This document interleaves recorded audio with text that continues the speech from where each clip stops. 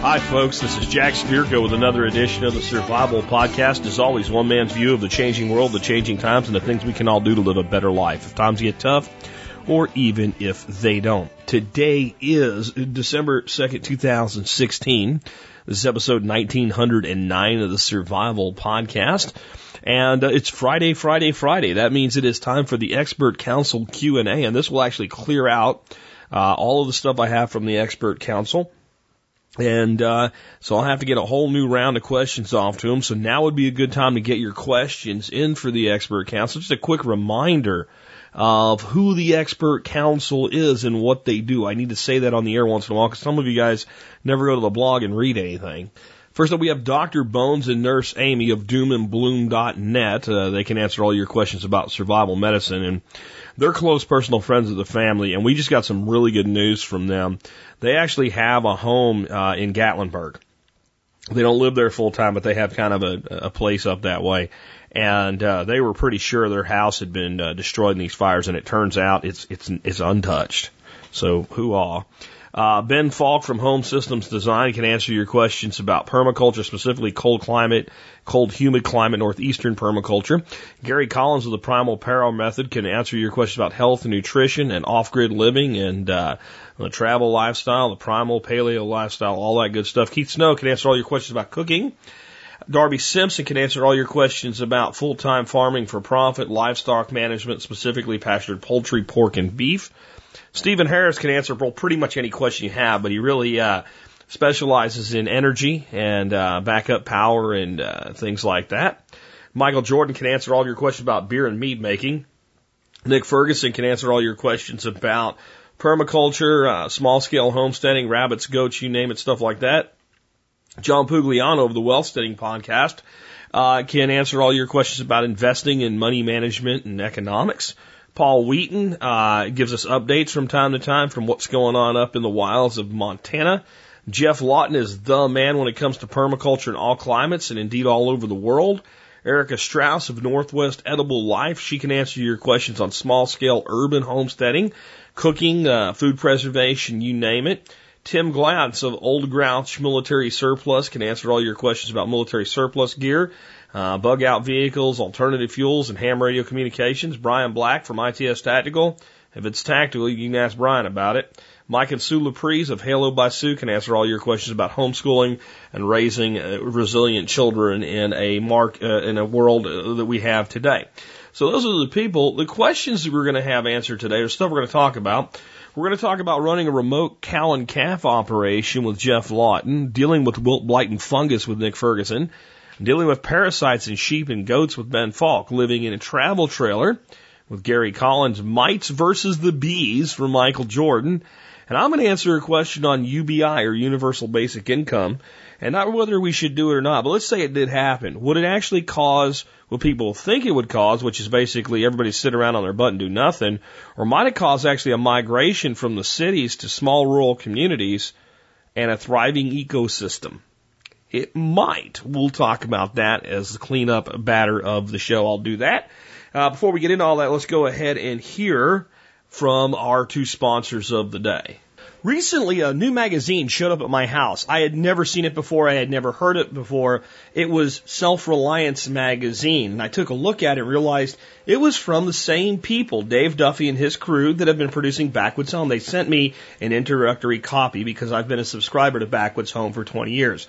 I opened the pages and I was blown away. Pretty much you take what Backwoods Home has done for 2 decades or more, up the production value, and take 100% focus on self-sufficiency and self-reliance topics, homesteading, canning, cooking, you name it, that type of thing, all of the politics stripped out, hardcore how-to. That's the new Self-Reliance magazine. You can learn more at self-reliance.com.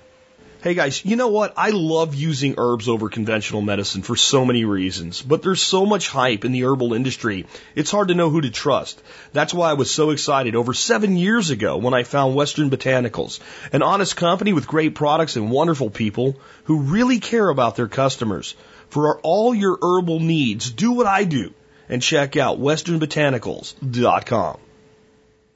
And our business directory sponsor of the day is Ortwine International, a certified factory armorer serving civilian and law enforcement and military markets. They have law enforcement equipment offices in Michigan, Oregon, and Washington.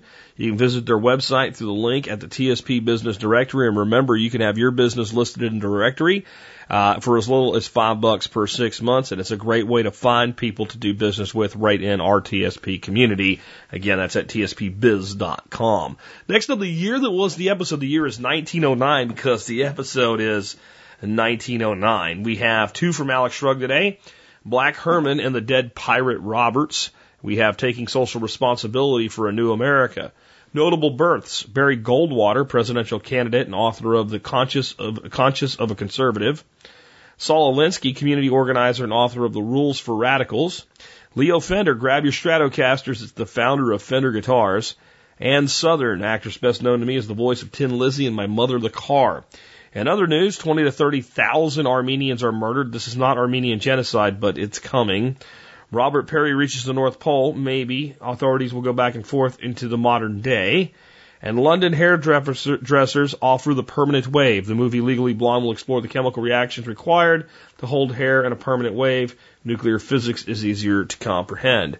Again, just the names, Saul Alinsky, Barry Goldwater, Leo Fender. We're starting to see names of people being born that we recognize. And we are well into a period of time now, 1909, where people are alive today that were alive then. Not a lot of them. You'd have to be, I think, 107 years old. But we are moving rapidly into a world where people are still around.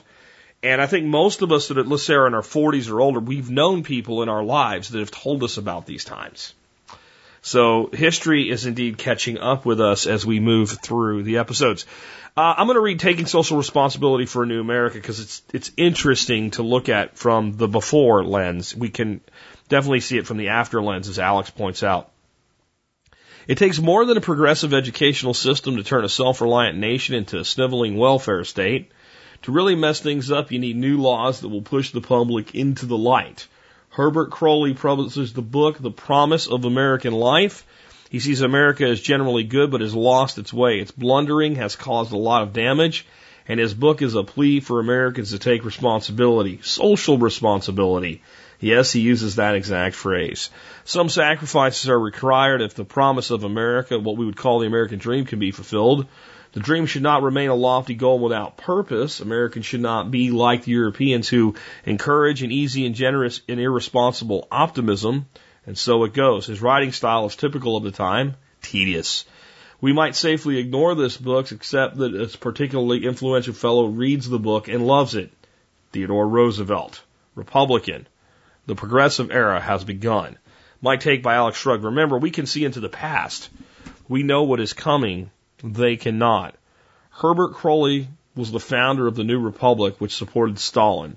However, the real crime is what Stalin's supporters did after he was revealed as a mass murderer. Mostly, the gutless supporters went silent. A few brave souls owned up and pushed hard the other way. Communist David Horowitz turned into a conservative after a stint with the Black Panthers. Irving Kristol became the follower of neoconservatism and Bill Kristol. And there were a few others who realized that progressivism is a fraud and abandoned the Democrats. In the presidential campaign against candidate Obama, Hillary Clinton declared herself to be a progressive of the 1920s. The early progressives did not realize how unforgiving and violent true socialism would turn out to be, but Hillary knew, yet she claimed kinship with that movement. She scares the stuffing out of me. Whatever Mr. Trump may be, I think we dodged a bullet. I'm not going to weigh in much on politics because I promised I wouldn't through the rest of the year, and I'm sick of it. But I will say this.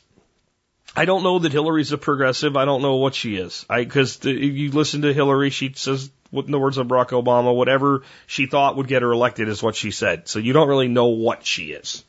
Because she's been all over the map with her positions. The bullet that I think we've dodged is I haven't heard her shrill, freaking annoying voice at all since the election. And I can thank Mr. Trump for that, if nothing else. Even if he screws everything else up, I don't have to hear her mouth, and I'm pretty happy about that. I know I've just pissed some of you off, and guess what? I don't care. If you've been listening for any length of time, you already knew that. Anyway, my take on this is that it's amazing to me that people still think this is the answer when there's so many examples of how horrible it always ends up. And yet people still cling to the idea. And yet people cling to the oppositional idea of modern neoconservatism. And you look at all of the damage it's done. True, we don't have a whole lot of people that were of the Republican bent, of the right wing, that killed all of the people that were in their own country or anything, but a lot of damage has been done by it too. And it seems that we're just placed in a dichotomy by happenstance. You have to pick a side. That's what you're told. I'm going to continue to not pick a side. I'm going to continue to seek that which is best for myself, my family, my community. And from a philosophical standpoint, even though I don't have any real influence over it, for society as a whole. And it certainly isn't stealing from one to give to another. That's certainly not a good idea, and both sides seem perfectly okay with it. My take by Jack Spirko. Just how much and from whom is what gets debated. So with that, let's get into the main topic of today's show. My first question today is for Jeff Lawton, and it's from a person that wants to run basically a remote cow and calf operation. Have a pretty good piece of land, but it's not a place they get to be all the time. So with that, Jeff, please take it away. Hi, Jeff Lawton here, and I'm coming to you from the Middle East in Jordan, where I'm working on some projects here and teaching and running a consultancy.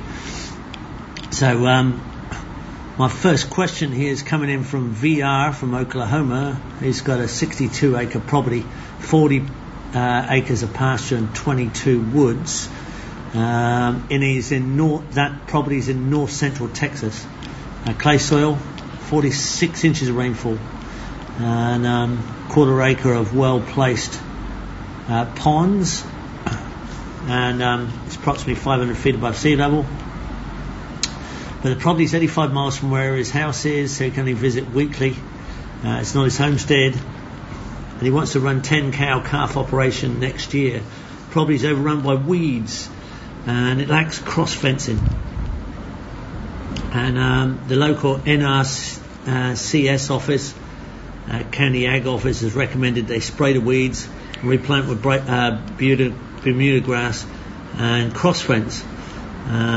He agrees with the recommendations, except he doesn't want to spray on the weeds, and he'd like to brush hog the weeds in spring, but since the property is far from his house, he may not get ahead of the weeds with frequent brush hogging. Do you have any recommendations to control the weeds now without cross fencing the cattle on the property?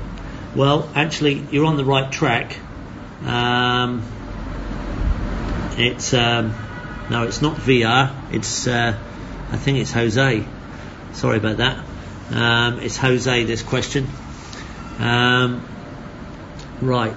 Now, bush hogging, slashing the weeds down, is the way to go. And then concentrating cell grazing your animals across there. The problem is you need to be there. And that will definitely work.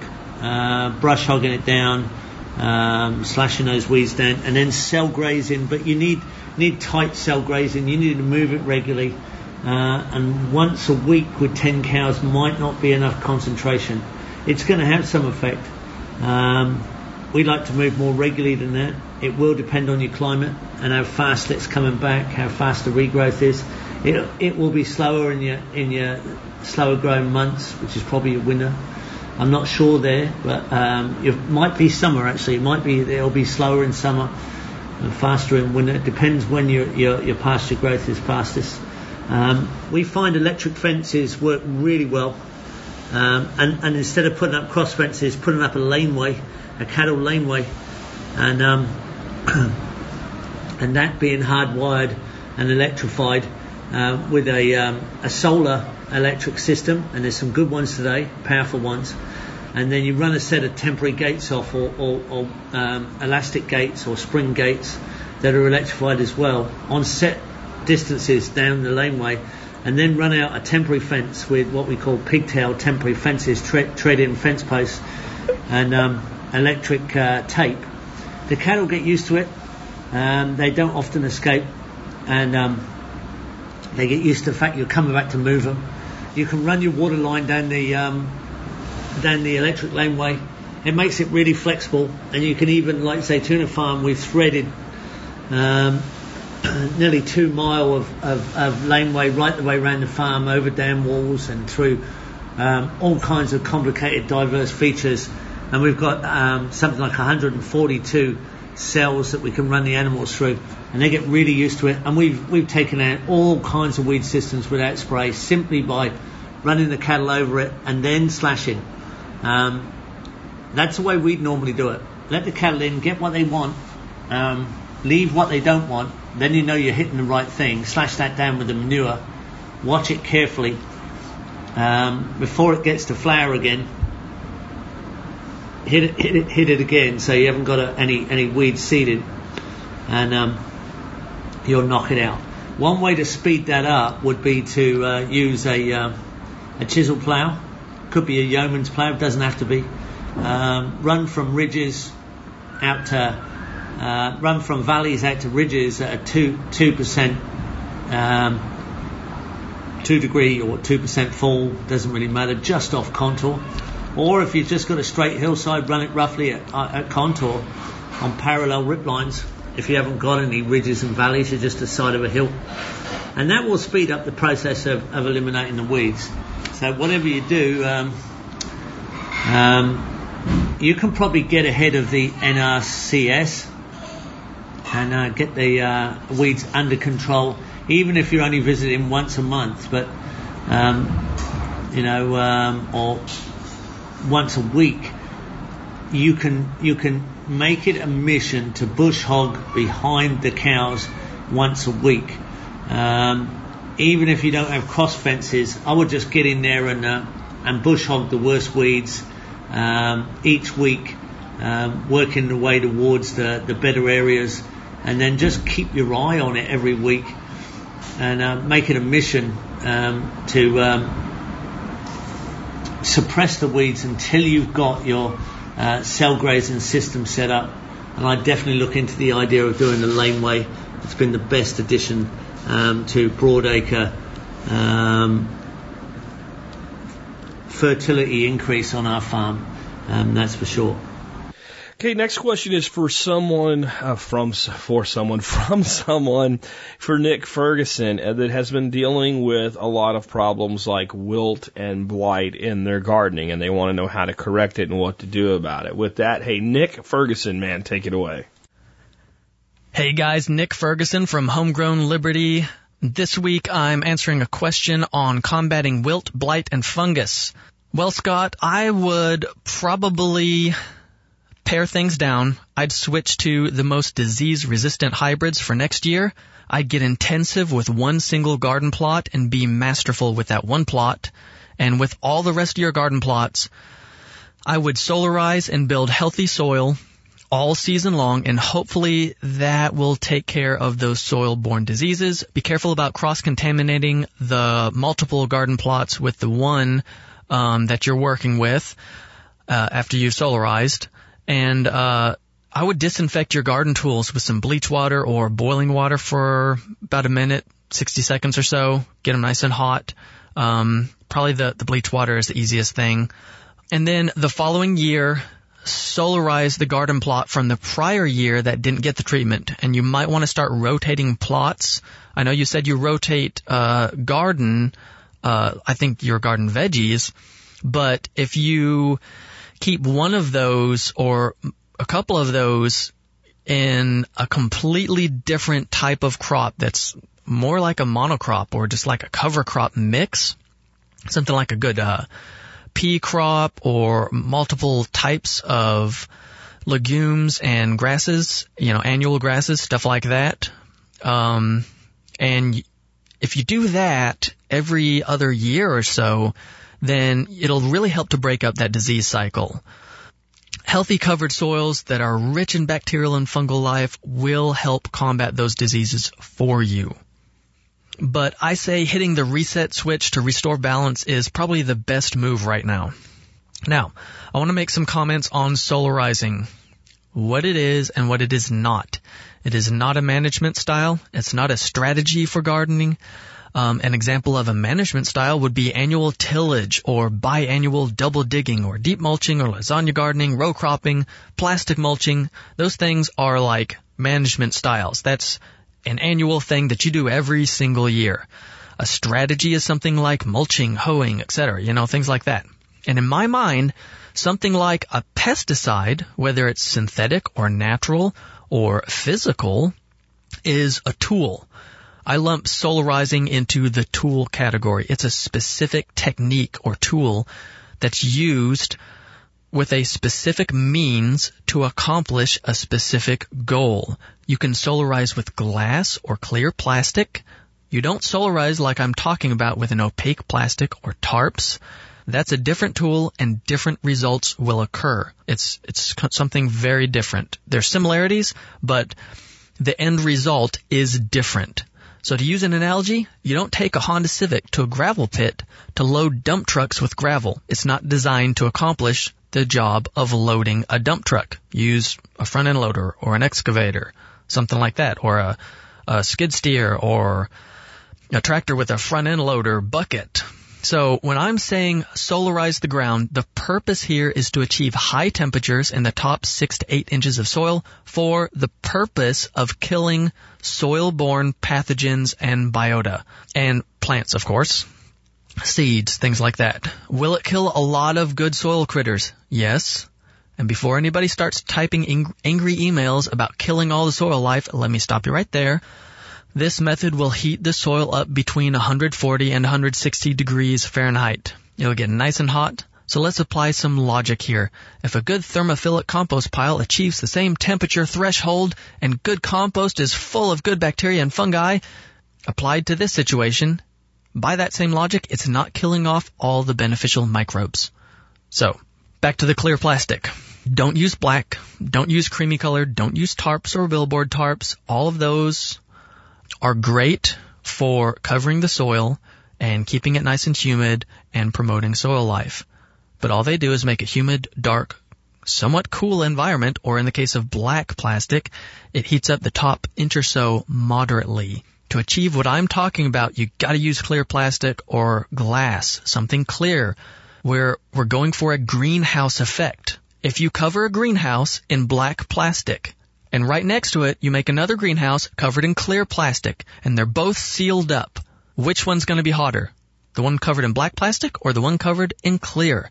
It's going to be the one covered in clear because it lets in more solar energy and it traps more heat. Yes, the black plastic's going to be hotter on its surface, but it's not going to capture as much solar energy as letting that solar energy go through it and then heat up something and be trapped. So hit up a greenhouse supplier online and see if they have remnants for their greenhouse film. You know, that stuff that they use on greenhouses. It's a heavier gauge plastic. It'll hold up to the UV. It's UV stabilized, unlike that stuff that you get from hardware box stores. So it should do a lot better job. And you need to get a thermometer that you can put out there and stick in the ground. Amazon sells a milk frothing thermometer that has a handy red section from 140 to 160. It shows you it's the perfect area. And that lets you know when you're hitting the right temps. And another important tip is to make sure it gets water in very well before you solarize. Wet heat is much more harmful to the pathogens than a dry heat. Make sure you don't have holes in the plastic. Weigh down the ends and the sides and keep dogs and kids off of it. They'll put holes in it and that'll let it ventilate, which is the opposite of what we want to do. We don't want it to ventilate. We want it to stay hot and trap as much heat as possible. So, to summarize, I'd shut down all but one of the garden plots to solarize and then apply compost and mulch after you've done that. If you have them heavily covered in mulch, you have to get the mulch off before you solarize, or else you're insulating it and you're not going to get the soil hot like you need to do it. So I'd pull all that mulch off, compost it, a nice hot thermophilic compost. Make sure you get it good and hot to kill any pathogens hiding in that mulch. And then after you've solarized the soil, apply good healthy compost, mulch it heavily with some good fresh mulch to prepare for the 2017 fall gardening season, and then you do the same process to the one garden plot that you kept growing in 2017. You do that same process in 2018. So I would focus on soil health and building healthy bacterial life. In the future, avoid synthetic fertilizers that favor pathogenic life. Learn how to make really good compost and make compost tea to use as a foliar spray every week. That will help a lot as a preventative, and it will help crowd out the pathogens. The more good bacteria you have hanging around, the less room there is for the bad stuff. That about covers it, I think, but if you have any follow-up questions, either email me, nick@homegrownliberty.com, or head over to the Facebook group, Homegrown, that's one word, Homegrown Liberty is the second word. And if you haven't already, check out my podcast. I have a new episode every Friday on all sorts of things: homesteading, gardening, liberty-mindedness, including some consulting episodes where listeners call in with questions like this on their properties, and I help them figure things out. Great question. Keep them coming, guys. Do good things. You know, Nick's always been great, but since he started doing his own podcast, he's getting a lot better behind the mic. I mean, not that he ever didn't need it, but yet improvement's improvement, and he's starting to sound really great and really comfortable. You should check out his podcast. He's doing a great job with it. Just awesome stuff, man. So next question we have is for Ben Falk. I know we're kind of in the agricultural world today, and we will be for one more.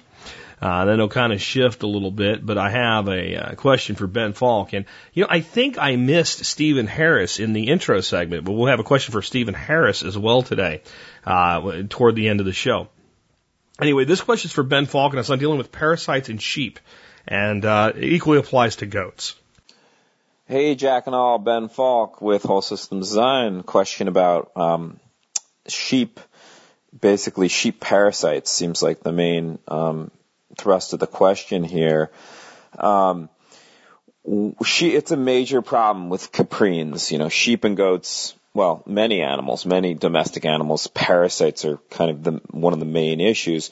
But caprines especially are really tend to be problematic, although catodins are supposed to be among the better options for parasites. But you're in Northwest Ohio, humid climate, lots of heat, great parasite growing, perpetuating conditions in your pasture, except when you're having drought, which probably isn't that infrequent anymore, but it's still an issue.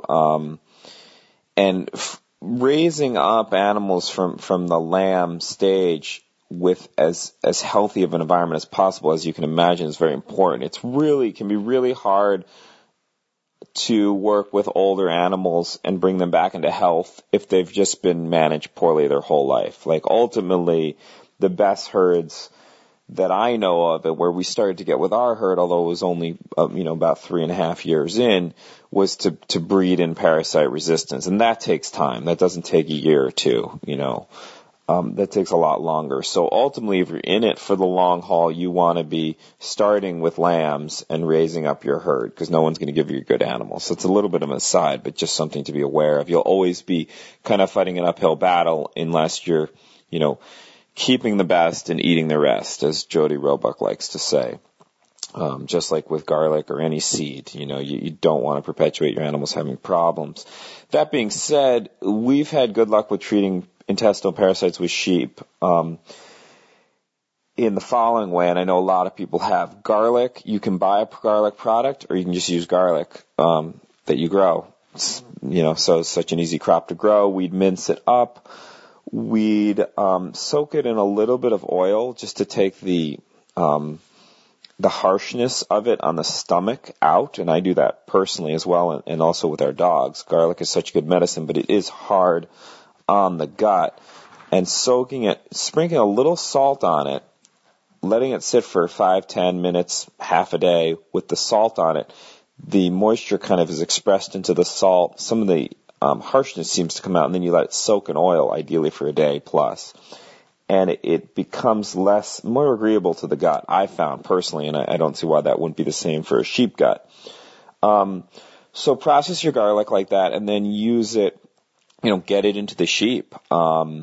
Be careful with dogs, by the way. We do administer garlic to dogs, but they're not supposed to get more than half a clove a day.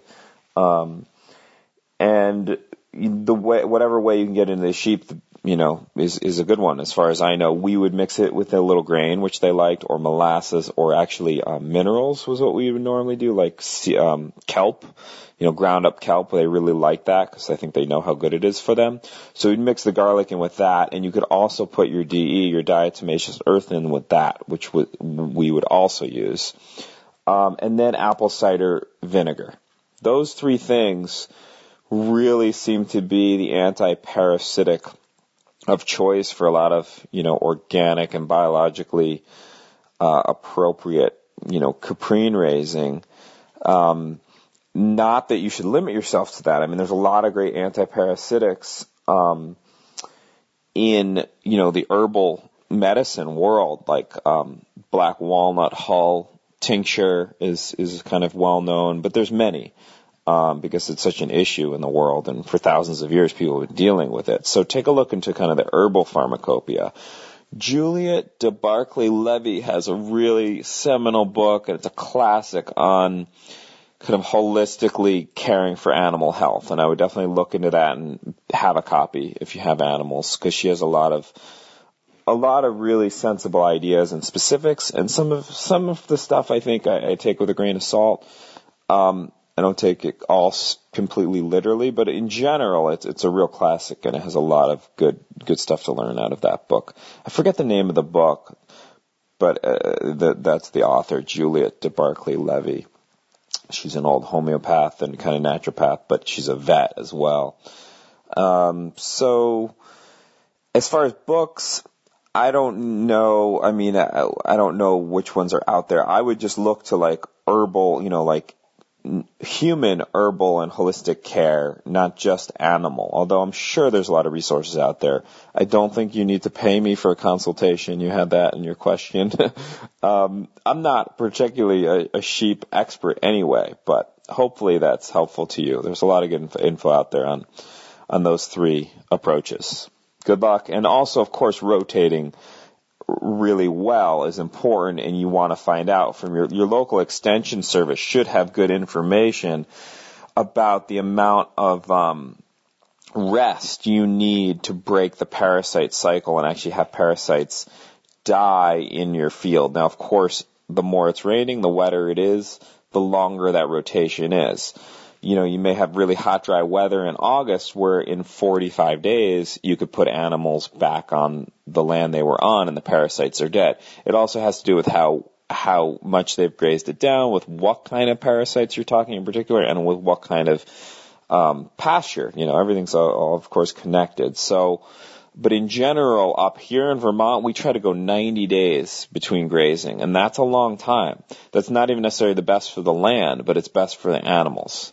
So mowing can become kind of necessary, or at least helpful, for pasture management in between, because of course in late June you go 90 days and you're at, you're losing palatableness in the pasture because that's such a long rest. So it gets very kind of complex, but something to keep in mind. Best of luck to you, and thanks for the question. So I'll just throw in a quick additional strategy for these long duration rests when dealing with parasites. If you can bring in another stock animal that will in some way graze or impact that pasture, that the parasites are incompatible between the two. And I'm not an expert at ruminants and large livestock and all, but for instance, let's say that one could be grazing pigs behind the sheep, and that pigs and sheep don't share these common parasites. Again, I'm not saying they don't or they do. I don't actually know. But there would be certainly some animal that could be grazed behind the sheep that would share a non-common parasitic host. And that would enable you to not have to mow or scythe or what have you, and still break that parasitic cycle. So that would be just like one thing I would add on to the end there to consider checking into and finding out what would work in your climate for your goals and whatever. And that won't work for everybody. Because there's some people like, I'd rather get a tractor and slash, once or twice a season than deal with another group of animals because I only have so much time and resources and whatever, and that's fine too. Just a thought there. Next question we have is for Gary Collins, and it's from a person that's wanting to build a homestead, and but it's going to be there a while doing it, and needs a place to live and wants to live in a travel trailer while they do it. And they know Gary has done that, so they want some advice, tips, and kind of what it's like, words of wisdom from someone that's done it. So Gary, with that, take it away. Hey everyone, this is Gary Collins, creator of the Primal Power Method, and AJ has a question about living in your travel trailer while you build your off-the-grid house or a house in general. And he's thinking of getting an Airstream and living in it as he builds his house, but he's unfamiliar. He's never done trailer living. And actually, AJ, I still live in my travel trailer. I plan to live in it half the year pretty much for a long time and travel around. So I've become quite acquainted with travel trailers. I'm on my third one actually over the years, and this one is an upgrade. I bought it last year because my other one didn't have adequate insulation, and actually the plumbing would freeze pretty easily.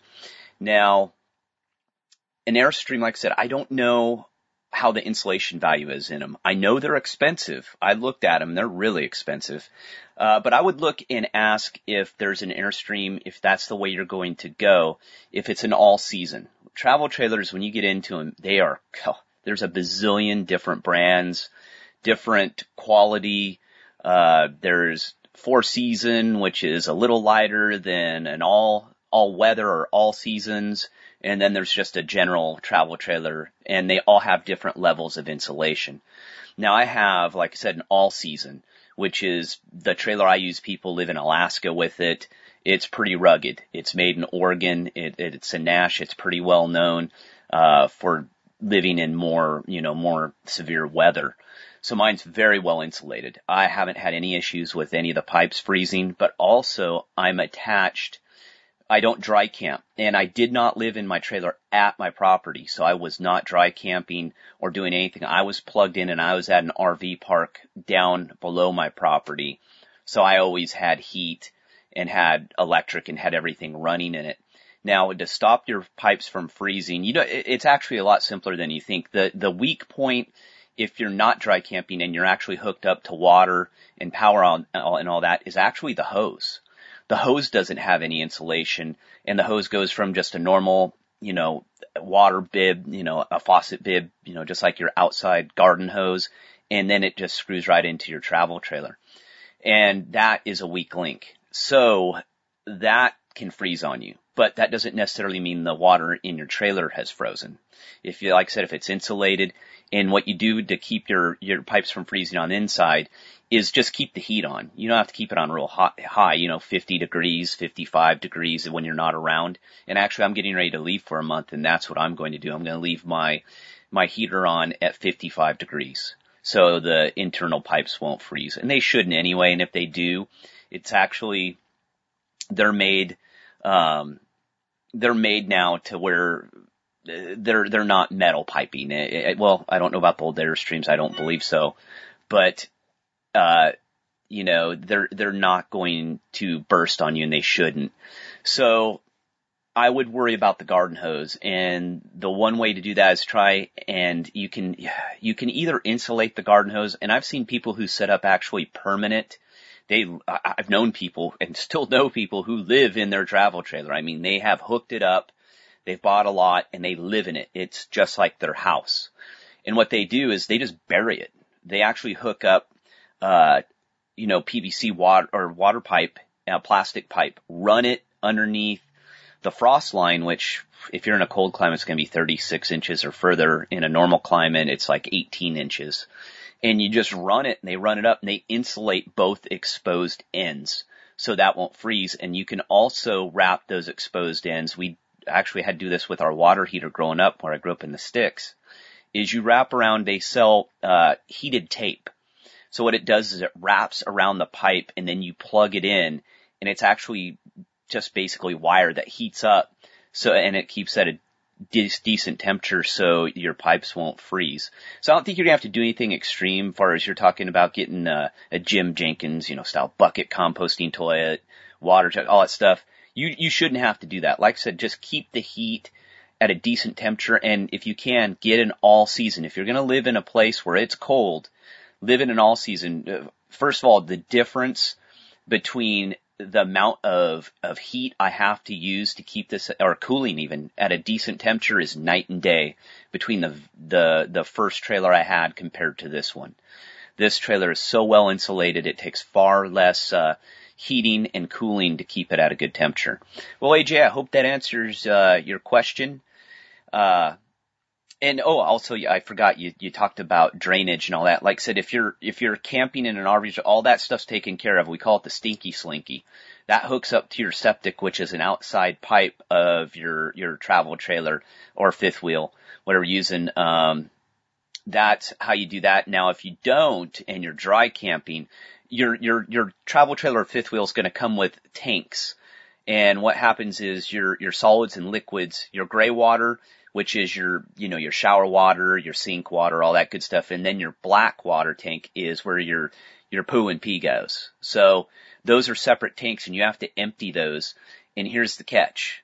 Unless you got a septic system already put on your property that you can plug it into and drain it, you're going to have to haul that trailer out and go find a dumping station. And you'll see them there at rest stops and RV parks, and you can find them, but it is a big pain. You do not want to do that if you got to go dump your sewage, or you would have to find some way of putting it in a big 50-gallon drum or something, which is not real practical. But I hope that answers your question. And when it comes to travel trailer or fifth wheel living, you just got to kind of figure it out. There's a bunch of people out there who are doing it. Actually, I went my first time in an RV park. I was clueless. I didn't know what I was doing. And the people next to me helped me out and showed me what to do and how everything works. And the place where you buy your trailer, if you buy it from a dealer, they'll show you as well. Or even the person you buy it from, if they've used it a lot, they'll know. So I hope that helps. And if you have any other questions about travel trailer living, hit it up in the comment section. Thanks.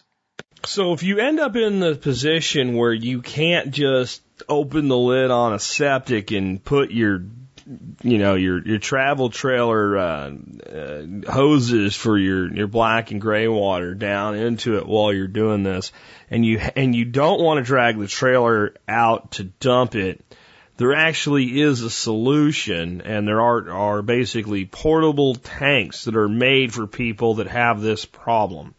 They're referred to colloquially as honey pots. Ugh. Yeah. But if you just Google honey pot for travel trailer, you'll find all different types of models and different sizes. Most of them have wheels to make them easier to move. Some of them actually have kind of a handle so you can move them kind of like a little trailer. You can get them up into the back of a pickup truck or something like that and take them somewhere and dump them out. For what it's worth, most Cabela's, if you have a Cabela's nearby, have a dumping station, believe it or not. I know this because we had some friends that stayed here for a period of time, and they had a huge Class A mobile home. This thing was big, and getting it onto my property was difficult. It involved pruning trees and some amazing driving by one of them, this gal Barb, that I think one of her jobs in the past was driving school buses and stuff.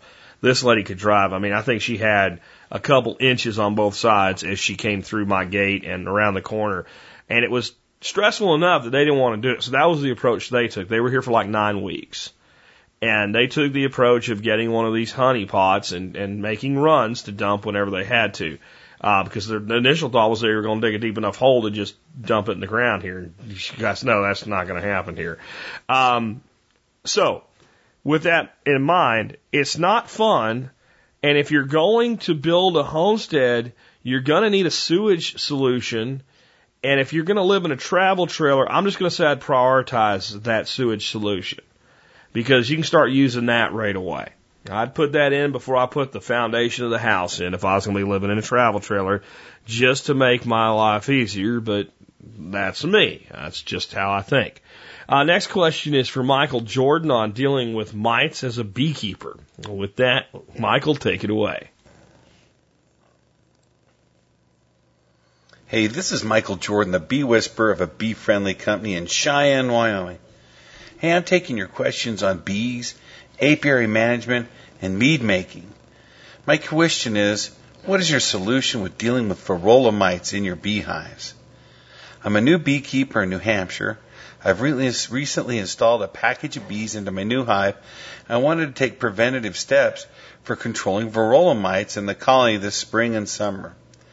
I've researched solutions ranging from chemical strips placed in the hives to smoking the hives with oleic acid, but I'm not sure what's the best approach, and I'm hoping that you have some advice. Thanks, Charles in New Hampshire. Well, Charles, prevention is different from eradication. Prevention of mites is why people are using terramycin and episode strips at large commercial industries. This is made to keep the mites away from the hive and do not let them grow if they do get in. Eradication of the mites is when your hive is infested and you have to do something with them and you're looking to take them all out. You're asking about strips or oleic acid for prevention of getting mites. I talked about using rhubarb leaves for oleic acid and even using stinging nettle as folic acid to keep the mites out. I have looked into many methods of using natural ways of defeating the mites. Oleic acid is the best, not only for prevention, but also for eradication. In July 21st, 2015, in Bee Culture magazine, they had a good article called Winter Bees and Formic Acid, Used Right in a Successful Combination. Test shows clearly how important late summer or early autumn treatment is for the health and survival of your colonies over the winter. To treat against varroa successfully, it is crucial that you may monitor the treatment successfully after the treatment has been finalized, doing it a couple times. Formic acid and MAQS, which means mite away quick strips, beehive strips, is an organic acid that is not soluble in wax or honey and vaporizes over time. So this is a good thing.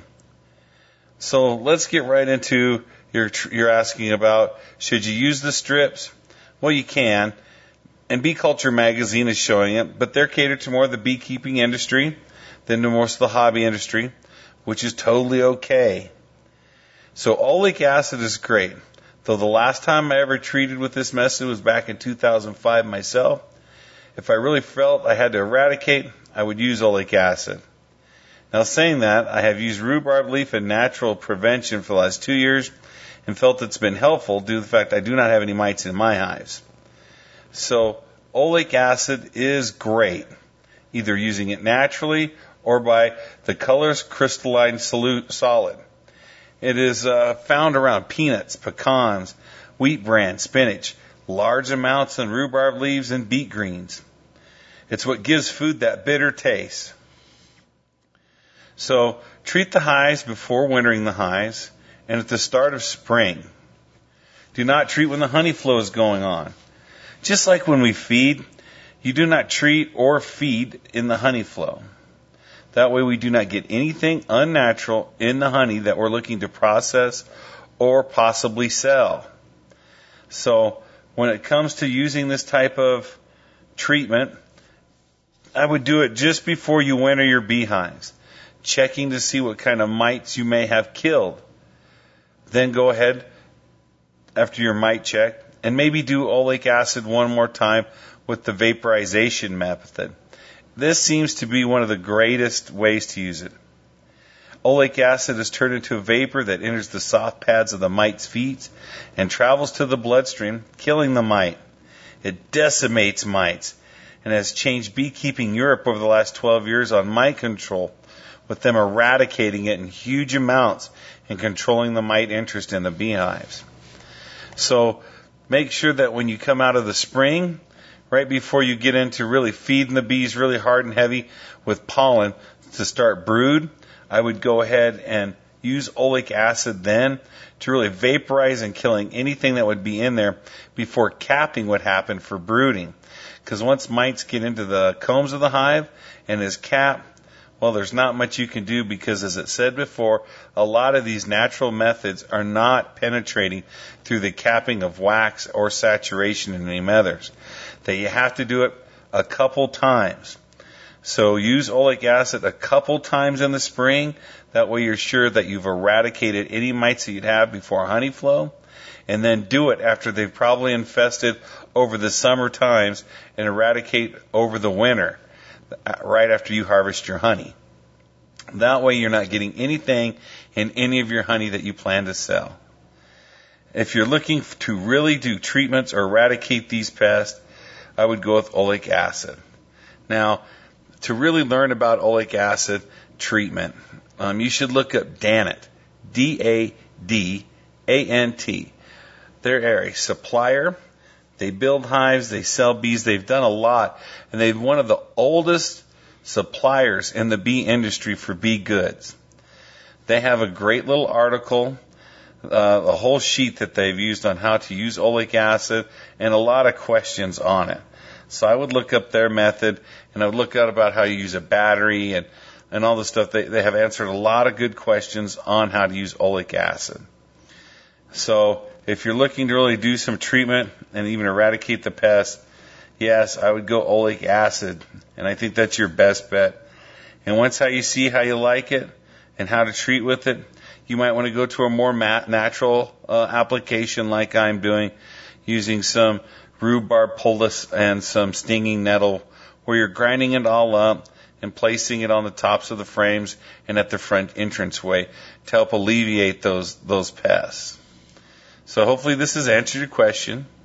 I am the Bee Whisperer, Michael Jordan of a Bee Friendly Company, and that's about all I have on this one. Really kind of look up some information and try to see how to do it. Watch some YouTube videos, get comfortable with it, wear a mask, right? Anytime you use any type of chemical inoculation, be safe. I know you're going to be in a bee suit and stuff, but you should wear ventilation, get some goggles, right? Always wear your gloves, right? Personal protective equipment, even when they're not using the bees and you're doing stuff like this, is very important.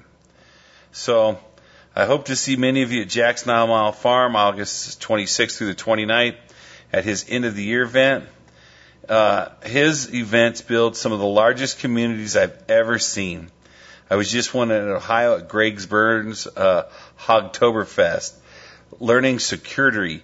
And I'm not sure if I'm saying that right, but it was like an art of butchering the old way.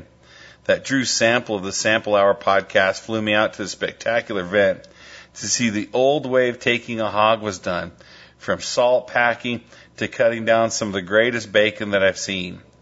The community of Hillbilly Nation, filled with the lumber squatches, is super tight up there. And they're the only ones that know what I'm probably saying. But it was so many people there that I've met through the Survival Podcast that it was incredible. So after meeting some of the great get shit done heroes that are up there that are feeding their state one farm at a time, I salute you. Remember to buy your honey from a beekeeper you respect. Buy from a cottage industry, because we all had to start someplace. And always help your fellow man. For one day you're going to need that help too. I've said this to Michael, and I'll say it publicly now. He's one of the finest human beings I've ever met. And I know from his own words it wasn't always that way. Michael, at one point in his life, had an accident that nearly cost him his life. And he went back to bees and beekeeping and teaching kids. And he found, I think, what is his true passion. And I think we're all grateful for it. So the next time you hear one of these business gurus telling you not to follow your passion, let me just say that Michael Jordan is an example of why you should just hear the following when they start talking about not following your passion. Bullshit, and move on. I just had to say that. Don't know what's just a little bit of the twinge of his voice there kind of moved me to say that. Anyway, I did leave Stephen Harris out of the intro, and I'm not going to go back and fix it because I don't do a lot of editing on the show, but we have a question for Stephen Harris on storing gas when you don't have, a shed or an outbuilding or something like that. With that, hey, Stephen, man, take it away. Hi, this is Steve Harris calling in to answer your question. I got one here from Brad. It's a short one. It says, hey, Jack and Steve, what's your advice on how to safely store reserved gasoline when a person doesn't have access to either a shed or a garage? Currently, I live in a townhouse and only have a small backyard, approximately 12 foot by 10 foot. I do not have a garage or a shed in the backyard. My roommate is hesitant about me storing several extra cans of gas in the backyard due to the potential fire risk. Also, assuming it's safe to store some gas cans in the backyard, what are your suggestions for hiding them in plain view? Where I live right now, there's a potential risk from some bothersome old blue hairs, meaning old ladies. First of all, your roommate scared about the potential fire risk of a gas can in the backyard. You do not let the irrational fears of other people stop you from doing anything that you want to do in your life, because if you stop what you're doing in your life for the irrational, unreal fears of other people, you will never ever get a darn thing accomplished. Saying that I'm scared the gas cans are going to burst into flame is like saying, I don't want to have a firearm in my house for I'm afraid that it might shoot someone. The gun is not going to just magically shoot someone. The gas cans in the backyard are just not going to magically explode into flames. If there's no source of ignition, no leak, well, no source of ignition, even if there was a leak, nothing's going to happen. You can take a plastic can of gas and you can leave it outside forever if it's tightly sealed up. Nothing's going to happen to it. It's not going to explode. It's not going to catch on fire. Now, what I would suggest over a red can of gas is I would suggest the 15-gallon plastic drums that you can get off of Craigslist, or if you search for barrels and drums in the yellow pages, you can find a place that sells used barrels and drums, and you can get some that had pineapple juice or Coke syrup in them, and they clean them out really, really good, and they sell a 15-gallon drum for between $15 and $30. This, they're going to be white or they're going to be blue. And these don't look like fuel containers. They have no, they don't scream, I have gasoline in them. And the best thing, you can leave these things out forever. In the summertime, they'll puff out. So what? Let them puff out. They're not going to break.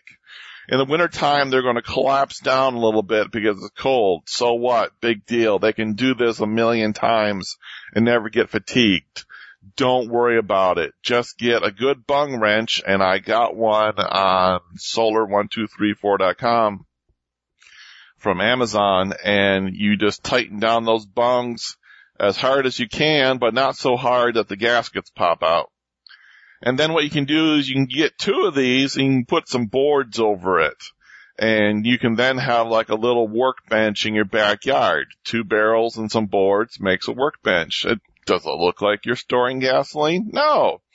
But they'll weigh about 100 pounds fully loaded with gasoline, and that, it's good enough for you to grunt and move them out to your vehicle. And use the siphon that I tell you how to make the siphon on Fuel and Fuel Storage. Fuel and Fuel Storage is the class. It's at Steven1234.com. I tell you how to make the world's best siphon that will last for decades. You can siphon the fuel out of the drum and into your car. That's really, really what I would suggest for storing fuel outside in the long term. I have friends of mine in Tucson, Arizona, who have 6 15-gallon drums of gasoline out behind their garage, and they go through the summer. They go through 110 degrees heat plus sunshine, and nothing has happened to them since 2003. They're just fine. Make sure you add PRI-G for gasoline, or PRI-D for diesel, to it, and make sure you add it to it every year to keep the gasoline from going bad. PRI-D and -G are at solar1234.com. You can easily find them and get them from Amazon, and they are much better than the stable brand of stuff. And also, Do not worry about storing gasoline with ethanol. Stop the damn witch hunt on ethanol. An internal combustion engine's like a cannon that doesn't throw its piston away every half cycle. As long as you're spraying in a fuel and air mixture in there that's explosive, it doesn't care if it's ethanol, gasoline, mixture thereof, mouse farts, whatever. If you mix it in there and it'll explode, it will work. So don't worry at all about if my gasoline has ethanol in it. You know, it's a witch hunt. You know, in the 1600s, my kid got sick, the cow died, the witch must have done it. My chainsaw won't start, my lawn tractor doesn't run right, it must be the ethanol. It's a witch hunt. So just stop it. It's fine. It works great. Long story short, anyways. That is what I would recommend for hiding in plain sight. The other thing I would do is I would go onto Facebook, onto the Survival Podcast forum, and I would ask my question on there and say, what are some creative things you would do for hiding 15-gallon or 5-gallon barrels of gasoline in plain sight in backyard? Some people will probably suggest you build a planter around like a 5-gallon can and make a wood box around it and put a planter on top of it with some plants on it. That's another good thing. Just all sorts of different things you can do. You can wrap it up in a black plastic trash bag so people can't see that's a 5-gallon gas can. Get creative, and I'm sure there's a bunch of things that you can do. But if I were you, I'd have 10 gallons of fuel on hand, definitely. Even if I lived in a townhouse for my vehicle, that way if you're out of fuel, you can put fuel in it, you can still get to work, or you can get out of the area, you can evacuate. Also, you can use your car to power your house. How to power your house from your car. One of my best classes ever with Jack at Steven1234.com. As always, I have a great inventory of free stuff, free classes, stuff for all of you new people who have just joined. It's at Steven1234.com. You will absolutely love it. Go there and read the testimonials of what people have to say. You won't believe it. It's really awesome stuff. Just like Jack, I am dedicated to helping you with your preparedness and protecting you. It's a lifelong cause. I believe in it. I do it. And thank you very much for listening to me here on the Survival Podcast. Please email in some more expert questions for me, and I'll be happy to get them on the air and answered. Sometimes they're so simple, I just drop you an email back and tell you the answer, and it doesn't even go on the air. I'm always happy to get your questions. Thanks, guys. Talk to you later. It's a witch hunt. The witch did it. Come on, guys. I'm a product of the 70s and the 80s. You know what's coming, don't you? If you don't know what's coming, it may be confusing. It's about 4 minutes long. If you're not into Monty Python, you can skip ahead. We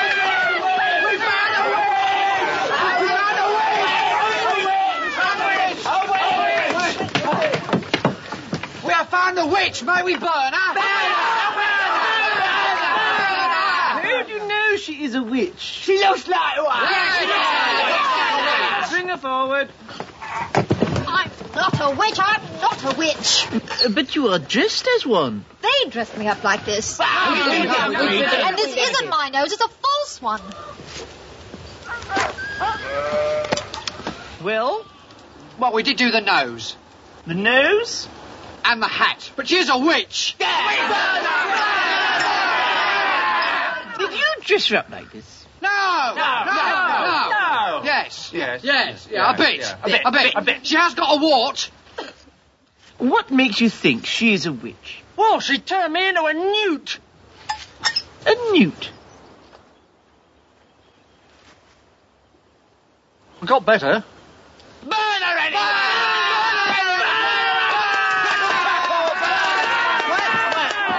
Quiet. There are ways of telling whether she is a witch. Are there? What are they telling us? Tell me, what do you do with witches? And what do you burn apart from witches? More witches! Wood. So, Why do witches burn? Because they're made of wood. Good. Oh, yeah. So, how do we tell whether she is made of wood? Build a bridge out of her. Ah, but can you not also make bridges out of stone? Oh, yeah. Oh, yeah, cool. Does a wood sink in water? No. No, it floats. It floats. Throw her into the pond. What also floats in water? Bread. Apples. Very small rocks. Cider. Great gravy. Cherries. Mud. Churches. Lead. A duck. Exactly. So, logically, If she weighs the same as a duck, she's made of wood. and therefore, a witch!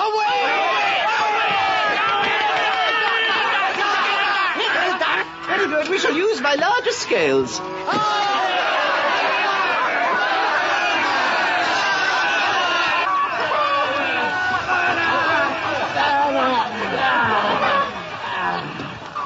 Right. Remove the supports.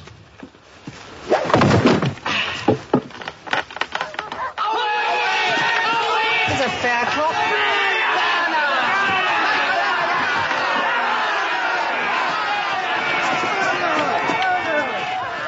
Who are you, who are so wise in the ways of science? I am Arthur, King of the Britons. My liege.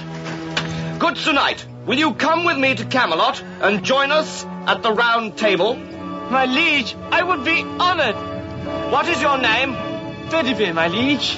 Then I dub you Sir Bedivere, Knight of the Round Table.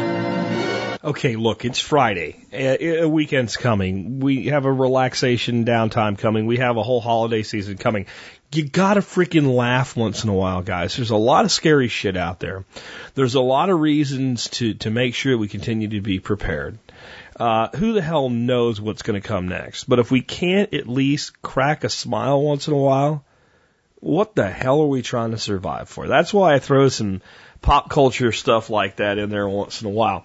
Anyway, the next question I have isn't really a question. It was a email directing me to an article. It says you've probably seen this, so I apologize if it's wasting your time. And it's a blog called interfluidity.com, and it's an article that was put out this year, and this came from Eddie. Eddie, no, I hadn't seen this. I've seen a lot on this concept, but I hadn't seen this article. And it actually goes to a concept that I'd never really had thought about before. This is about universal basic income. Now, I want to start out with a few things. I am not advocating for universal basic income. Universal basic income would basically be that every adult in the country gets a check every month from the government. $800, $2,000, something like that. And then you say, okay, that's it. There's no welfare. There's no food stamps. And everybody gets it. Rich people get it. Poor people get it. I mean, rich people are going to give it back with taxes, but everybody gets this universal basic income. And there are some things like, well, once you get over a certain amount of income, let's say $250,000 a year for an individual, $500,000 for a couple, you don't get it anymore. But if you ever drop below it, you start getting it again, right? And there's lots of different ways. But most of these proposals are just that everybody gets it. That way you don't have to deal with that crap, and we just tax the snot out of people at upper income levels. I'm going to tell you right now that mathematically, this doesn't work with any kind of amount of money that people could actually live on, because that's what's supposed to be enough to exist on. Maybe not exist happily, but provide a roof over your head and eat 3 meals a day and be able to take basic care of yourself. I'm going to say at about $2,000 a month, about $24,000 a year, you could do that. I've done the math. To do that for every adult over 18 in the United States would cost about $5.8 trillion. The current budget for the United States government is about $3.8 trillion. So it's almost double. It's not quite, but it's almost double the current total spending. And then you get nothing else. No Department of Defense. Everything else the government does goes away. wait a minute. Maybe that's not such a bad thing. But you get it. Like, that can't happen in our current state, right? It's not going to happen. So it's an additional $5.8 trillion. If you give everybody $1,000, well, maybe that's enough to sort of kind of get by. Then you're looking at about, let's call it, 2.7 trillion and change, right? So almost the full budget. You could give everybody $500 and we could probably actually sort of kind of do it. But let's just go with this thought experiment at $2,000. Now, I want to explain what I'm going to do with this. Sometimes we sit around and say, what if you could only have one gun and you had to survive in the woods with it? And you just had to choose between a 22 and a shotgun. Okay, or you had to choose between a 12 gauge and a 20 gauge. Well, you don't have to do that, and you're probably never going to have to make that choice, but it's an interesting thought experiment because we learn from thought experiments. I'm approaching it from that angle. I do think this could be done. Again, I'm not saying it should be done. I don't want to hear any of this shit about being a socialist or something like that. It could be done with a radical shift to the underlying economic system and how we handle monetary creation. There are ways to make it happen. I think that we might be moving to a place where the wind is blowing that way, and whether you or I or the fence post wants it, that's where it might go anyway. I would also point something out before I get into this discussion. But everybody on government assistance will sit around and do nothing. Okay, wait a minute. 49.9% of the population in the United States today is on some form of government assistance. We're about to crater over 50%. Some people want to be, some people don't want to be, but that's the reality. So we already are halfway there. And yes, that includes Social Security and all, which would also go away if you had a system like this. So let's just, for farts and chits and giggles, imagine that by some method or madness, whether you want it or not, the government had come up with a way to logistically pull off handing every man and woman 18 and older $2,000 a month. Because that'll make the thought experiment interesting. I know runaway inflation, etc. Let's put all of our bias and prejudice on the shelf. Because the premise from this article, and I'll link to it because it's very long and I'm not going to read it, because it'll take 15 minutes just to read it if I read it. The basic premise is a lot of people in the sustainability movement want to put everybody in cities because they think they're more sustainable, and maybe they're not. And I happen to agree with the author that no, they're probably not. The sustainability people say, well, since it's easier to get resources to everybody, less infrastructure, people can walk where they need to go, et cetera, it's a better thing. And he says, well, maybe, actually small, thriving communities all over would be a better thing. And he also talks about how people say if you gave every adult $2,000, $1,500, whatever, $1,200 a month, and said, okay, that's it. There's no welfare, there's no nothing, that's what everybody gets, and then you can work harder, that we would have, just basically ghettos everywhere and people sitting around doing nothing and what have you. He says he doesn't think so, and I don't either. And I would just like to propose this to you so that we can have an interesting thought experiment here at the end of today's show. If I phoned you up and said, hey, TSP is doing really good, and I've looked out and I've seen that you in your life are doing really good things, and you just assume that I'm talking to you as an individual, no matter who you are right now. And I've decided that we have enough money to give one person in the audience $2,000 a month and see what they can do with their life. And I'm going to cut you a check for the rest of your life. I've set up a trust. It'll never run out of money. It's guaranteed. It's as if the sun comes up, you're getting a check once a month for $2,000. How many of you would not only quit your job, but go find some rat hole apartment to live in and do nothing for the rest of your life? And most of you are going, well, I think it'd be an incredible opportunity, but that's not what I would do. I might even take a couple of months off, figure out what I want to do or what have you, but I'm not going to not do anything. I'm not going to live. That's not $24,000. Right? Because if that was the case, you'd be working at like a convenience store 30 hours a week, and you could probably make that much money and be okay.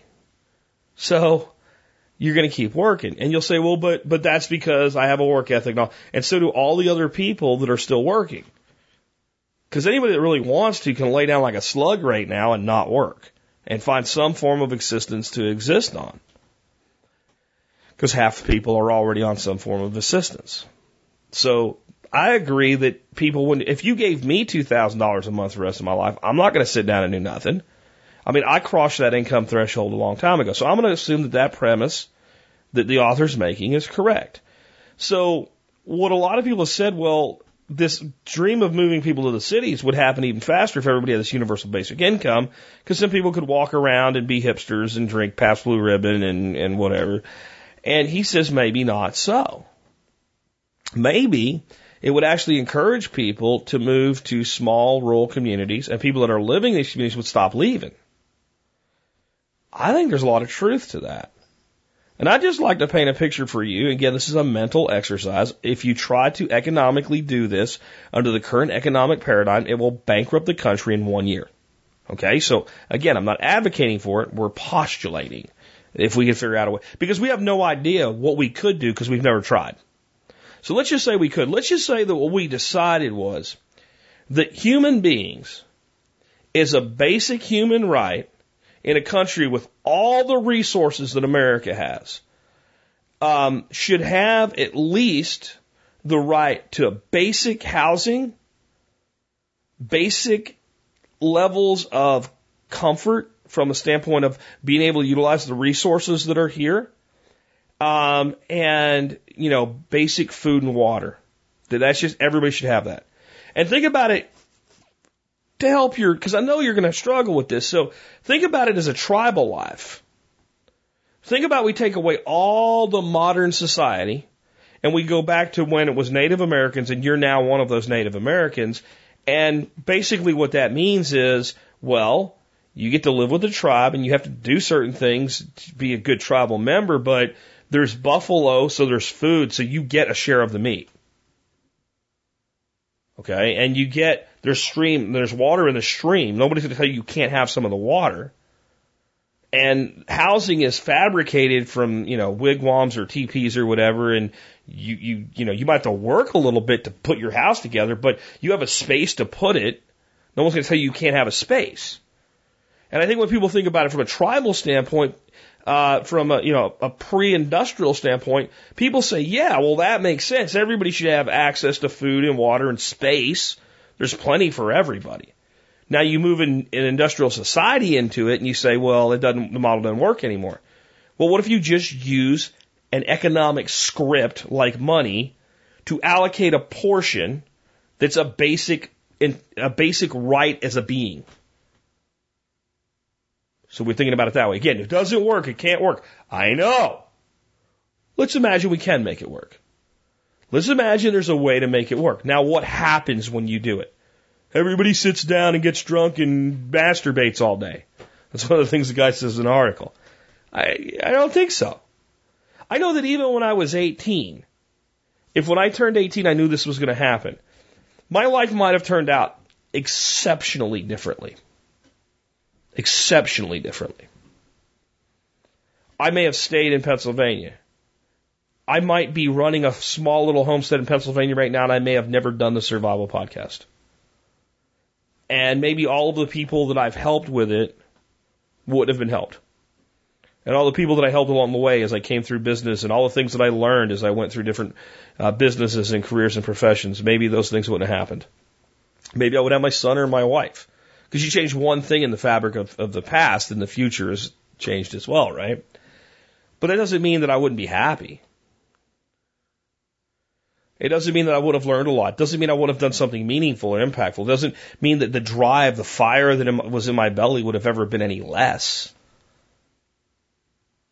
Maybe I would have never joined the army. Maybe my good friend that I mentioned earlier this week that is at a point where he's thought about killing himself multiple times would never have gotten to that state because he would have never joined the army. And I think it was the beginning of him being screwed up. So I don't know. I don't know what would happen exactly. But what would happen as a trend, to me individually, what would happen as a trend? I mean, think about it this way. Remember when I've talked multiple times about building a community? Well, let's say that all of a sudden this thing happened. Everybody gets $2,000 a month. What if I got some investors together then and we found kind of a rundown town where most of the people have left. And I know where some of them are. And there's some of them in some pretty good climates, too. And I said, instead of building a farm, we're going to build a whole freaking town. We're going to go in and we're going to buy out all of this dilapidated infrastructure. We're going to rehab it. And we're going to start selling houses and renting properties and inviting people to come in and live. And if you want to just come in and live off your $2,000 and be a hipster and drink Pabst Blue Ribbon beer, you can. We don't care. But if you want to come in and start a business, we're going to create an environment that's conducive to business. Now, we can't make it Libertopia because we still have to deal with the state, the county, and the federal government. But from a town standpoint, we're just going to kind of revitalize this place. How many of you right now, if I did that, would be, man, I'd really like to live there, but I can't? But how many of you right now, if you had a $2,000 a month annuity, would say, well, hell yeah, I'm in. I don't even know what I'm going to do yet, but I'm going to go figure out something to do. And when you got there, once you figured out how you're going to live and got your place to live and started out, and let's say because you only had $2,000 a month, you had to rent a little one-bedroom apartment, 500-600 square feet, no land, what have you. Maybe it's a second-story thing or something. You get a little porch. How many of you would say, well, that's enough, screw it, I quit. I came all this way to just live in a little porch and drink beer on the porch and hang out with people. Most of you would say, I want to do something. You'd look for a job. You'd start a business. You'd start trying to figure out, how can I make more so I can have more? And people will say, well, in the welfare state, that's not what happens. Well, why? Why? Let's say that right now you're on some form of government assistance getting $2,000 a month. What happens if you take a shot at a business and you start making $1,300 a month with it?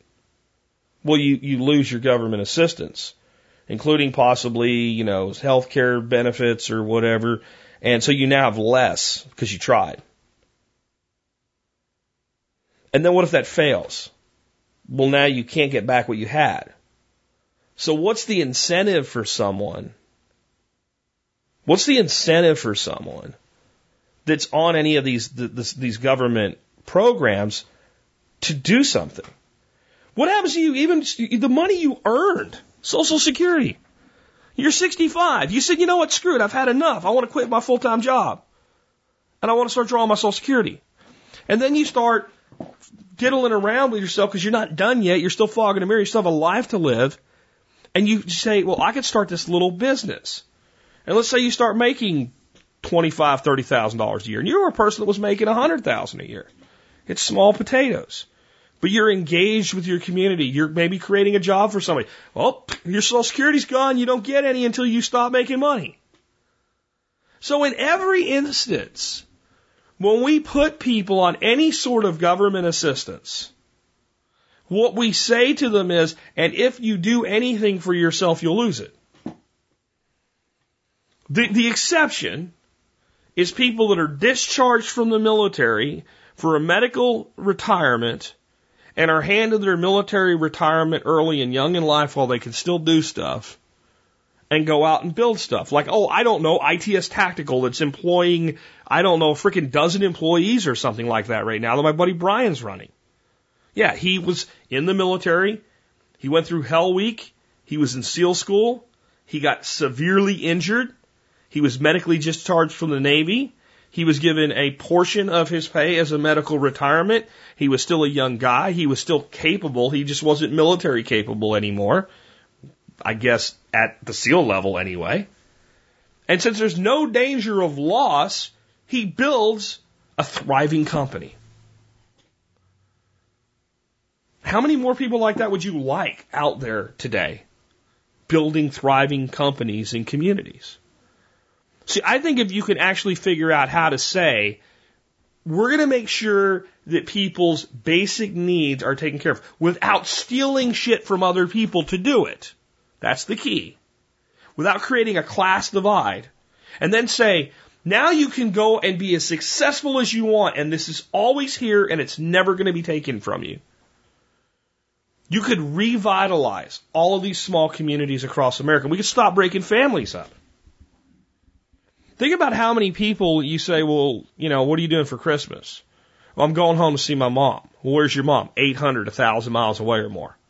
And I get to see all the family. Oh, they all live there? Well, no, Uncle Jim comes in from here. And all these families are spread all across this huge, wonderful country because Uncle Jim went to Seattle because that's where opportunities were. You went to Jacksonville, Florida because that's where the opportunities were. You know, I came to Central Texas because for me, that's where the opportunities were. What the hell? I mean, now that I have this show, if I can have a DSL connection, I can do this show and do what I do from the freaking lunar surface. But what the hell was ever going to pay me $100,000 a year in Pottsville, Pennsylvania? What? What was ever going to get me out of poverty in Pottsville, Pennsylvania? What was I going to do? Go work for Quando Concrete? Go work on the bottling line at Yingling Brewery? And there was a line a mile long, people trying to get those jobs to make maybe, what, twice minimum wage? And get a free case of beer a week or something? I couldn't stay there. I had ambitions.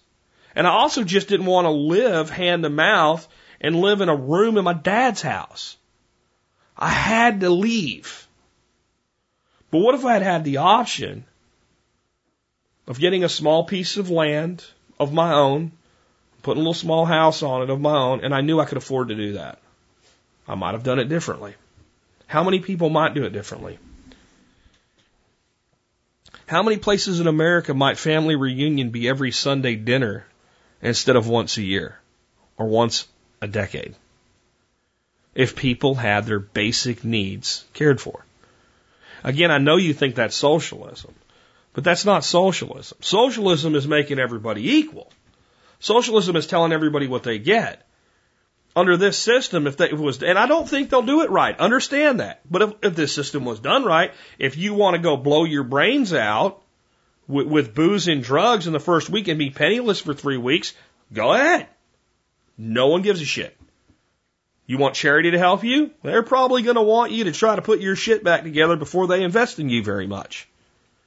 If under this system, you want to get by on what you're given, be miserly with your money, buy a little travel trailer and live next to a creek somewhere, as long as you're not bothering anybody, fine. You want to build a multi-million-dollar business? Fine. And think about all the complaints that people aren't paid well for the work that they do.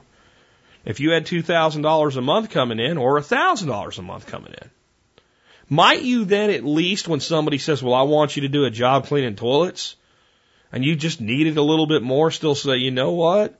You're going to have to pay better than that, or I'm not doing it. And might we then have to find other solutions to getting these things done? And might we then evolve further as a species? See, I think this is actually the most brilliant idea in the world. The problem is every method being proposed to execute it is horrible and will have horrible consequences. We'll tax the rich and the corporations. Then the rich and the corporations will go to another place where they don't do that to them, and you'll have no money. Again, under our current system, you would bankrupt the nation in a single year. So again, don't think I'm saying we should just do this. But what if we created an economic system that was designed for this? What if we created a resource allocation based currency that said, this is enough for everybody to exist, and if you manage your piece poorly, you're out. You've run out. Sorry. But if you manage it wisely, you have it, and since there's so much abundance available through creativity and innovation, you can have as much of it as you want. And I believe we actually could do it. We could do it with a blockchain-style currency where the government spent the currency into existence and then hedged against it through a system based on a national sales tax. Because when I give you $1,000, $2,000, whatever, and you spend it, and it's taxed at, let's say, 10%, how many times do I have to tax it before I'm paid back 100%? The answer's 10 times. But you only pay the tax on things that you choose to purchase in ways that you choose to spend the money. I know I'm too generous with your money, but no, we're talking about money that somebody gave you. You didn't work for it. But I worked for the rest of the money. Sure you did. But how many more customers would you have? If you're working for a company and you're an employee, how many more customers would they have? See, this can work. The reason it'll never happen this way, there's no incentive for the people that control us to ever do it. I guess I've gone on long enough. But I do think the author's basic premise that some sort of a universal income would actually strengthen and build small towns, small communities, small cities is one that's absolutely the case. Because how many people live in New York City because they want to versus because that's where their job is? How many people grow up, love their family, love their friends, love the little town that they live in, and move 1,000 miles away because they just wanted to? Why do they move? Because that's where the job is. That's where the school that they started in is, whatever. It's possible. You and I will probably never live to see it, but thought experiments are interesting. And remember, the things we do, record, and postulate today may be used tomorrow by people that use the hindsight of history for the positive rather than the negative. Just some things to think about. With that, if you like this show and the work that I do, please consider joining the Member Support Brigade. If you do that, you get exclusive content available only to members. You can learn more by going to the survivalpodcast.com and clicking on members. You'll see all the great benefits and all the great discounts and all the other great stuff you get by being a member of the Support Brigade. Next up today, please consider supporting our show in the easy, painless, no-cost way. And that's simply by doing your shopping, when you do your shopping on Amazon, by going to tspaz.com first. TSPAZ.com, tspaz. For TSP, AZ, Amazon, right? tspaz.com. Go there, click a link, go to Amazon, buy whatever the hell you're going to buy. Don't worry about anything else. Once you've gone through tspaz.com first, we're going to get credit for your sale. You're not going to pay a dime extra. It's not going to cost you nothing. It doesn't even really cost you maybe 2 seconds of extra time is it. And you support the show that you listen to every day. That's pretty easy. It's pretty simple. And I do put up an item of review every day. Today I got some food up there for you. I got Kirkland Signature Brand walnuts. They're not the greatest walnuts in the world. They're just good walnuts. And the best deal that I found on walnuts from anywhere that I can get them has been this brand. Really, really, good stuff and shipped for free on Amazon Prime. And I'm going to give you some stuff here that's in the article I wrote up today that you can do with any walnuts no matter where you get them, because that's what I try to do at my little reviews and articles is give you education information, this, of course, being on food.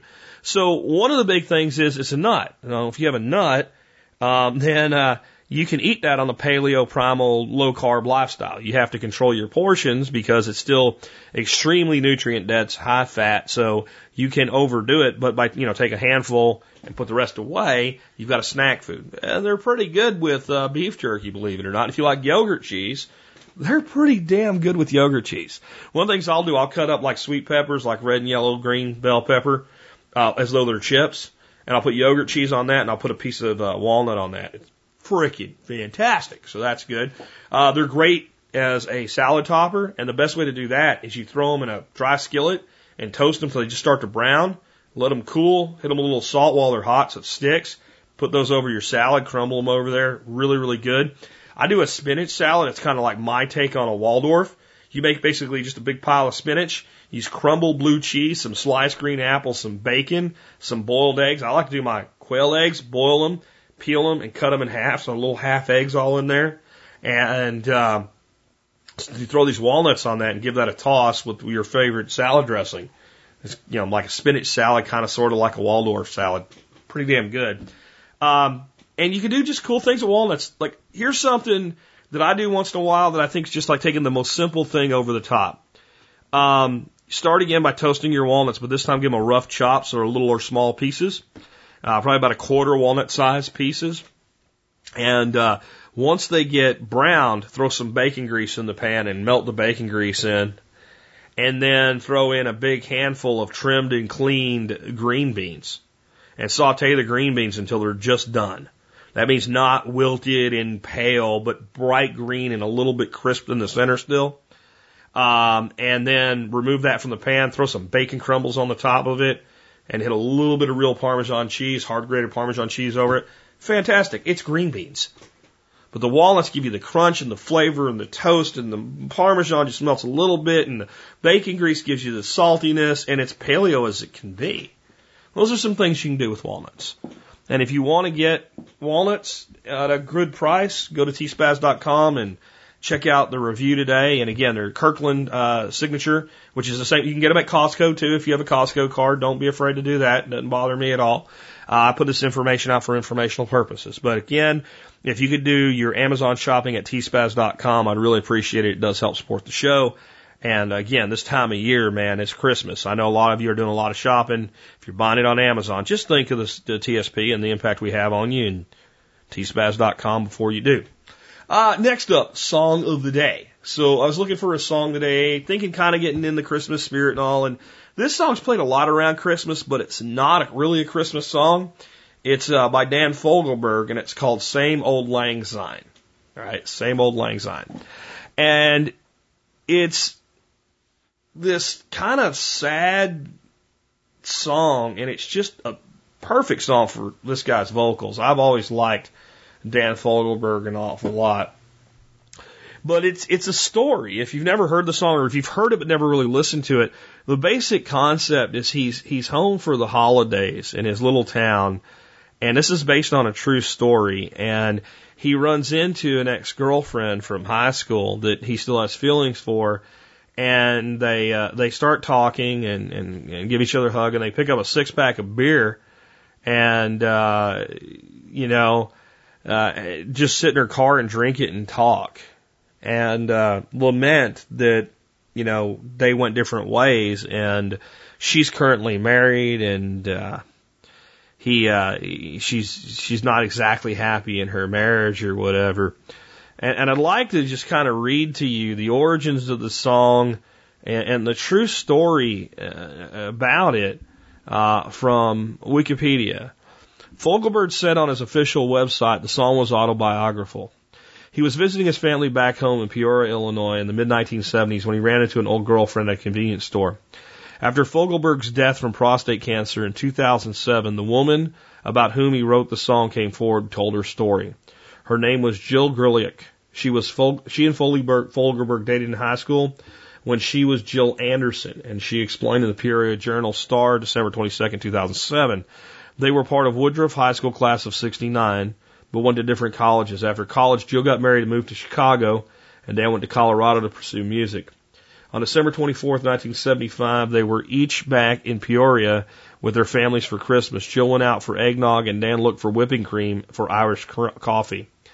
The only place open was a convenience store at the top of Abington Hill, where they had their encounter, located at 1302 East Fry Avenue. Today, the store is still in business and named the Short Stop Food Mart. They bought a 6-pack of beer and drank it in their car for 2 hours while they talked.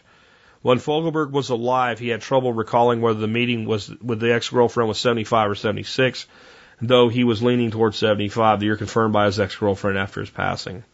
5 years later, Gurliak heard Same Old Lang Syne on the radio while driving to work, but she kept quiet about it, as Fogelberg also refused to disclose her identity. Her main fear was that coming forward could disrupt Fogelberg's marriage. I think that's pretty honorable. Looking at the lyrics, Gurliak cites 2 inaccuracies. Her eyes are green, not blue. That's probably just because they rhyme. And her husband was a physical education teacher, not an architect. That's probably because it made a better story. And Fogelberg was unlikely to know his profession anyway. On the line, she would have liked to say she loved the man, but she didn't like to lie.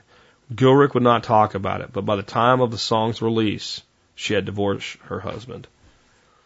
And when you listen to the song, you'll hear that they actually they try to kind of really feel the way they used to for each other, and there's an affinity and affection there, but it's just not there.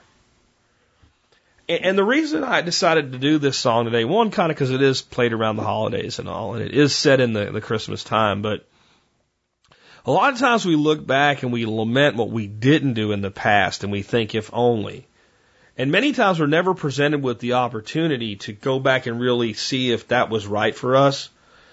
And sometimes we are, and sometimes these things happen. 2 people that dated in high school 10 years later end up in the same place at the same time, and they rekindle it. And it can just not only be a relationship, it can be anything like that.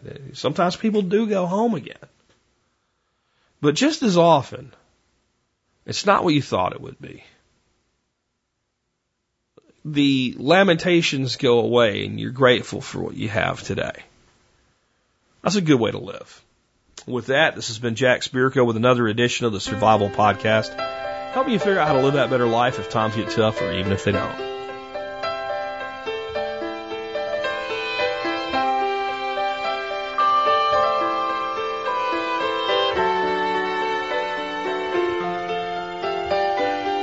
Met my old lover in the grocery store. The snow was falling Christmas Eve. I stole behind her in the frozen foods, and I touched her on the sleeve. She didn't recognize the face at first, but then her eyes flew open wide. She went to hug me and she spilled her purse, and we laughed until we cried.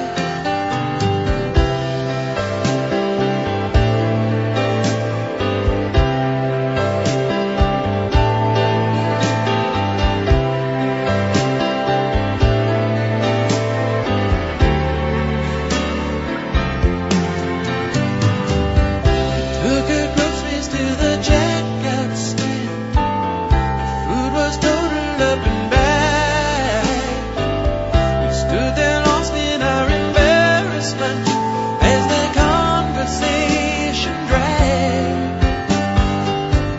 Went to have ourselves a drink or two, but couldn't find an open bar. We bought a six-pack at the liquor store, and we drank it in her car. We drank our toast to innocence. We drank our toast to now. And tried to reach beyond the emptiness, but neither one knew how.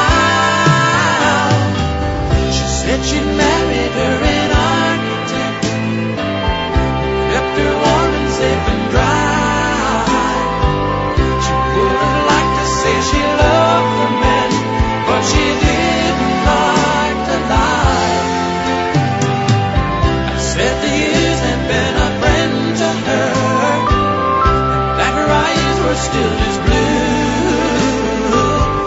In those eyes I wasn't sure if I saw doubt or gratitude.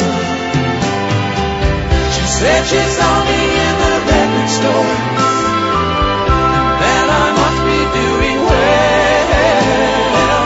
I said the audience was heavenly, but the traveling was hell. We drank our toast to innocence. We drank our toast to now. Tried to reach beyond the emptiness, but neither one knew how. We drank our toast to innocence. We drank our toast to time. We're living in our eloquence, another old lang syne. The beer was empty and our tongues were tired, and running out of things to say. She gave a kiss to me as I got out, and I watched her drive away. Just for a moment I was back at school, and felt that old familiar pain. And as I turned to make my way back home, the snow